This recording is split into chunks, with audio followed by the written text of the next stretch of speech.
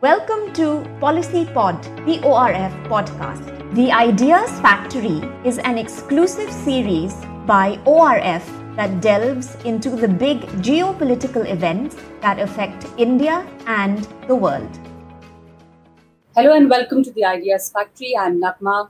The Russia-Ukraine war. It's been 6 months since the war started, and that's what we will look at. How has it impacted the world outside of the region? We will also look at the legacy of the last Soviet leader, former Soviet President Gorbachev, who just passed away this week. We will look at the heightened US-China tension because the US now approving the sale of more weapons to Taiwan. And of course, the big story from India, the commissioning of Vikrant in the Navy, why it matters to us and why and how will it really affect our Navy or our naval capabilities.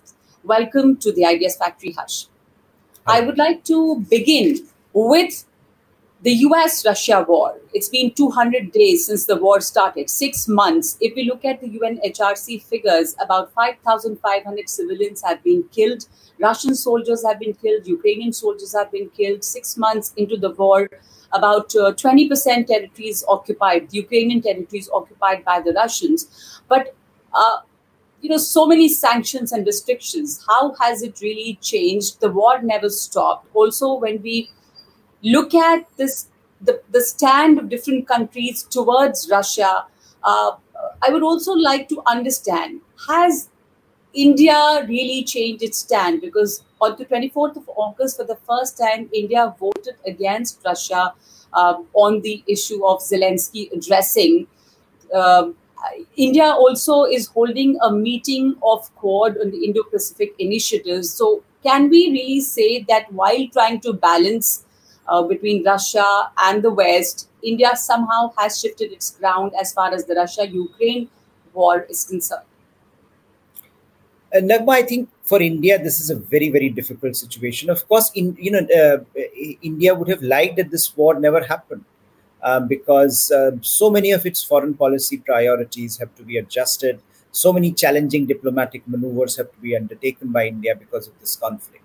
And it has put India in a very, very difficult position. So India, much as India proclaims its friendship to Russia, this war has cast a shadow over India's economic future, its diplomatic ties, and increasingly the balancing act that India is having to perform with various actors. So while as you are mentioning, India has voted largely abstained and also given a strong sense that publicly India would not name Russia as an aggressor. This has caused frustration with its Western partners. But that's the stand that India has taken, that India wants ultimately this conflict to end through diplomatic means. India has been shifting to a position where it is now saying that, look, ultimately international law is important, ultimately territorial integrity and sovereignty of countries are important, and those norms have to be upheld. But it has not named Russia as an aggressor, while at the same time it has pursued its ties with the West. It has continued to engage with West more substantively, and of course the pressure on India because of its buying oil from Russia continues. So I think there are multiple issues that get embedded in India's response. And one of the interesting things that is happening this week is this Vostok 22, the military exercises that India is undertaking, where India is participating with China in an exercise that Russia has convened in its Far East. Now, what is interesting here is how the diplomatic compulsions of India spill out into the open. On the one hand, you have a country like China with whom India does not have a normal relationship, quote unquote, as we are being told. Yet we are participating in the Indian army contingent is participating with Chinese army and many other armies in a multinational exercise called Vostok 22. But as part of the same exercise, when Russians and the Chinese wanted to do a drill near South China Sea, India has taken a step back. India said, we are not going to participate in this leg of the exercise because this is something that Japan finds offensive. Because these exercises, the maritime leg of these exercises, will be happening in the Sea of Japan, and Kuril Islands dispute between Japan and Russia meant that Japanese defense minister had to come out and say that these exercises are unacceptable. So India has taken a step back there. India has said that we will not participate in the maritime contingent, but they are going ahead. We are going ahead with participating in the military exercises at the army level, which are happening in the Far East. So I think this kind of diplomatic jugglery that India is having to contend with is part of I think the way Ukraine has exposed, or Ukraine crisis has exposed the fundamental fault lines in global politics. The iron curtain between Russia and the West is getting tightened. And India is, in an ideal world, India would not have liked that. India would have liked some kind of an engagement between the two. And of course, India's most important challenge being China, India would have liked the focus to have remained squarely on China. So I think this sense that while Russia is a very important partner, India will continue to engage with Russia on matters of regional security, defense, and energy. India also wants to work with the West when it comes to the Indo-Pacific, when it comes to China. And I think that is what is coming out from India's perspective as a consequence of this larger Ukraine crisis, and how India is navigating this very, very difficult diplomatic terrain. Yes, there's a very fine line that India has to do. But also, when we look at the war, it's been 200 days of the war, Harsh. What has come out of it? And how has it, now we see the impact of the war much more on the region outside. Almost all the countries, look at what's happening in Europe, the energy crisis, power crisis, the oil crisis. So we are now seeing the impact very clearly in the rest of the world, and there seems to be no end to this war. Absolutely. I don't think neither of the two protagonists, Ukraine or Russia, are willing to come to the negotiating table. Both sides are very much insistent on their maximalist demands. Russia still is pushing, while it initially pulled back from Kiev, the southern and eastern Ukraine is now the focus. In fact, Ukrainians are now pushing back as part of their counteroffensive that they've launched in an attempt to take Kherson, the city which was the first city that the Russians took. So I think there is a counteroffensive going on, and Ukrainians continue to press for more support from the West. Americans have given more than 13 billion over the last 6 months, and another billion are in the pipeline. A few billions are in the pipeline, and I think the wider Western world is, as of now, united in its disengagement from Russia. But as you point out, inflation is at an all-time high. Fuel and food prices are rising. There is going to be at some point war fatigue in Western nations. So then I think how will the Western leadership, Western political entities respond to the aspirations of the local population will be an important determinant as far as the Western unity is concerned, because Ukrainian position is linked to Western unity. Ukraine could not have taken the stand without West united behind it. And so far, that unity has been upheld. So far, and many of the strategic ambitions of Russia have not come to fruition in terms of whether the NATO expansion is concerned, whether Western unity is concerned. But as winter sets in, as the inflationary trends accelerate, as Russia continues to use energy as an instrument of war, because we know that Russians have been this week, they have withheld gas supplies in the name of maintenance, and those supplies have not been resumed. Western Europe is saying that that's being done.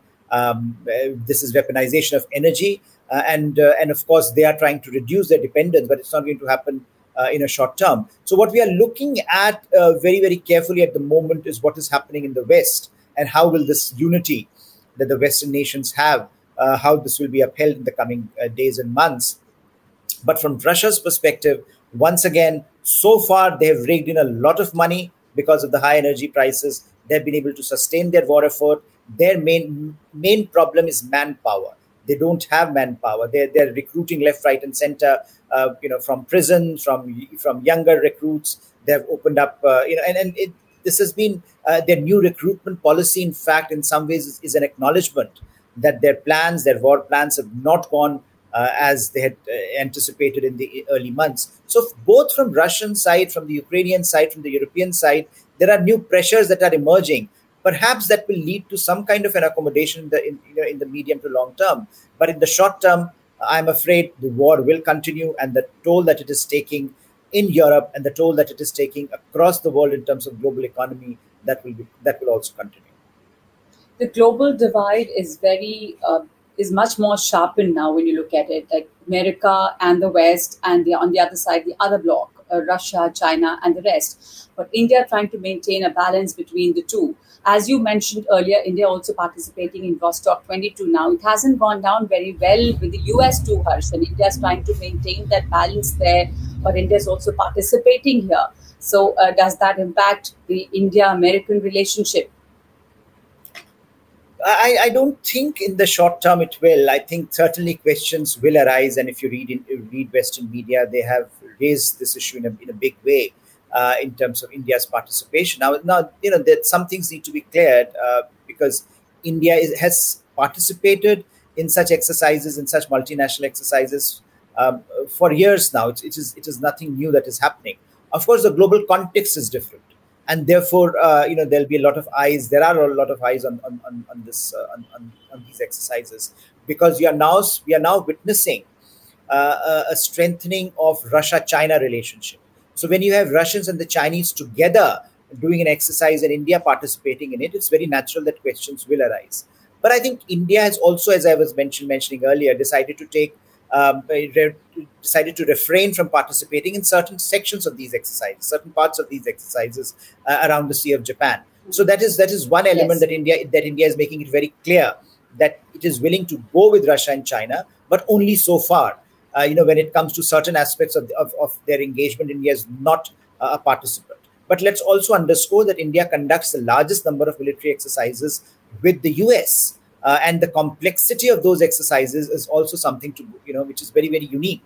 And I think that alone explains, in some ways, the US-India defense dynamic, where just last month, India and the US concluded their special forces exercises. In October, they are going to conduct a very interesting exercise. US and Indian soldiers are going to be exercising very close to the Chinese border. Chinese have raised this matter publicly. And in some ways express the dissatisfaction. But I think this also tells you that India is trying to maintain, a different position from Russia-China axis that is developing. India is trying to develop its own, identity when it comes to its engagement with multiple partners. But ultimately, Nagma, these are the challenges of diplomatic promiscuity, and this is continued to happen for some time. India doesn't want to be. And rightly so, doesn't want to be identified with any of the groups. It's trying to maintain its distance from the Russia-China axis, but at the same time, not really totally being on the other side, the other camp. But, as we're talking about this, we're also looking at the US-China relationship. And the US has just approved a further sale of about $1.1 billion of weapons to Taiwan amidst a heightened US-China tension, and of course the relationship or the tension there in that area between China and Taiwan, which continues in a very heightened manner ever since Nancy Pelosi visited. And amidst all this, now the approval of sale of the weapons, that further will this area is already very tensed and militarized, but it will further increase the tension there and increase the chance of any kind of clash there. How do you see this approval? Of course, US says that it is trying to help Taiwan in its self-defense, and Taiwan needs to be armed more. But it creates another area where there is always a possibility of a clash. Indeed, and I think that's where we are, the relationship is going. And I think what Nancy Pelosi's visit to Taiwan has done, it has opened up new possibilities for Taiwan, and which Taiwan, rightfully so, is trying to take full advantage of. One of the aspects is that a number of other delegations have been visiting Taiwan after Pelosi's visit. So there have been lots of other American delegations have come. There have been delegations of some other countries as well that have visited Taiwan in the last few weeks post Pelosi. And this now, this $1.1 billion worth of high-end military component that is being delivered to Taiwan underscores that America is now willing to invest publicly in a relationship that it was investing much more, covertly in the past. U.S. Congress is taking positions on this issue. U.S. Congress is very gung ho on Taiwan at the moment. Across the political divide, you see a consensus that Taiwan needs to be supported, and a lot of these platforms, a lot of these weapons, and a lot of these weapon flows actually were they were stuck in the U.S. Congress for a while. And I think what the U.S. Congress is now trying to do is accelerate the delivery of these, because there is also a sense that that the conflict in Taiwan may surprise us all, and therefore China may surprise us all.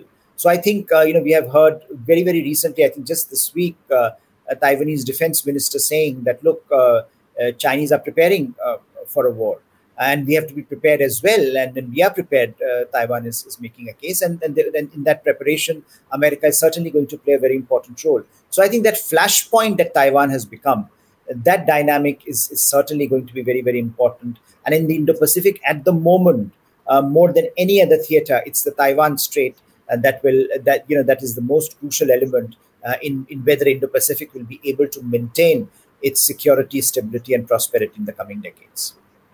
Absolutely. And at the same time, a very important development here in India, India's first indigenous aircraft carrier, Vikrant, has been commissioned into the service of the Navy. And that, of course, has elevated India's position as a maritime power and, as a blue water Navy. But how does it, how does it really affect our naval capability? Why does it matter?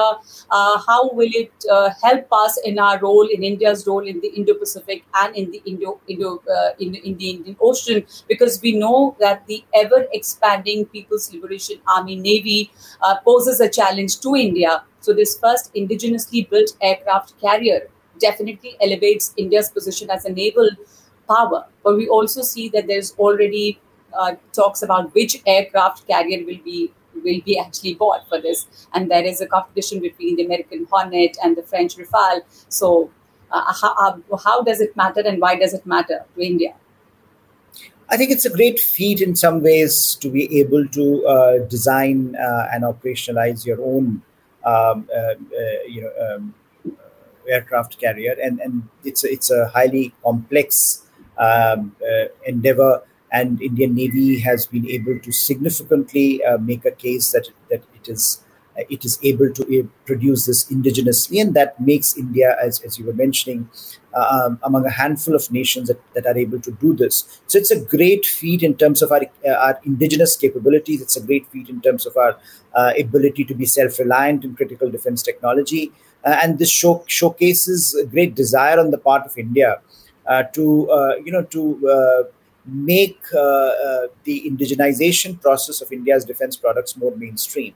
If you can do it with aircraft carriers, you can do it with other technologies as well. That's a message that has gone out, that India is serious about self-reliance, India is serious about Make in India, India is serious about its defense manufacturing base. And this technological feat certainly will give greater confidence to Indian defense planners as they move forward along that route.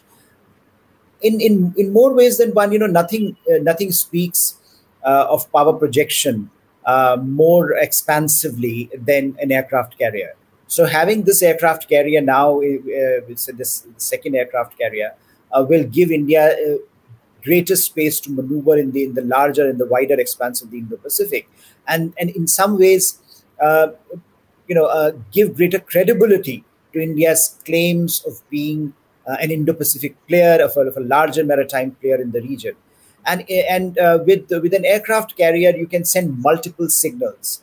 It's of course a demonstration of force, but it is also it gives you also an ability to project power in a softer sense. So the soft power ability of India, that you can help other nations at a time of critical problems. You can sail through sea lanes of communication and demonstrate your ability to be a benign player.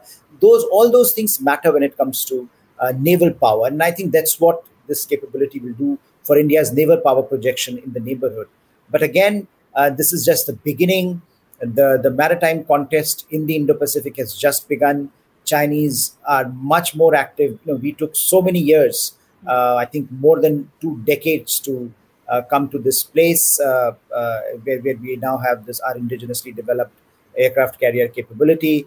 But Chinese are doing it at a much faster rate, and their plan they have a plan to have 6 aircraft carriers. I think in a matter of decade. That will put pressure on India as it will put pressure on other actors. The question for Indian Navy will be how do you reconceptualize your maritime doctrine in light of the changes in the technological space that are happening. There is a debate in India, there is a debate across the world on the role that aircraft carriers play and whether for a Navy that has limited resources, where do you spend those resources? The old debate of submarines versus aircraft carriers will continue. The kind of technologies, the disruptive technologies that we are witnessing, hypersonic technologies that are now in the play. What role do they play in ensuring the legacy of aircraft carriers is going to be an important variable. So I think what this aircraft carrier would also do, and Indian Navy has already made a demand for another aircraft carrier, which is under works now. That with limited resources, you'll have to find the best possible ways of leveraging your naval power. So I think it also puts pressure on India's naval experts, on India's Indian Navy to think more creatively about its doctrine and about its operational capabilities. So I think while it is a great time for Indian Navy, it's time to celebrate the achievements. It is also a time to think about the long-term implications of what is happening in the Indo-Pacific. How do we think more creatively about using available resources, and how do we bring to bear the greatest amount of naval power on the challenges that we face in and around India's periphery? And big challenge we face from China, as you mentioned, that China is developing its aircraft carriers at a much faster pace than what India is doing. The earlier one we had, the aircraft carrier, was actually Russian-built, Vikramaditya, and before that we acquired from the UK.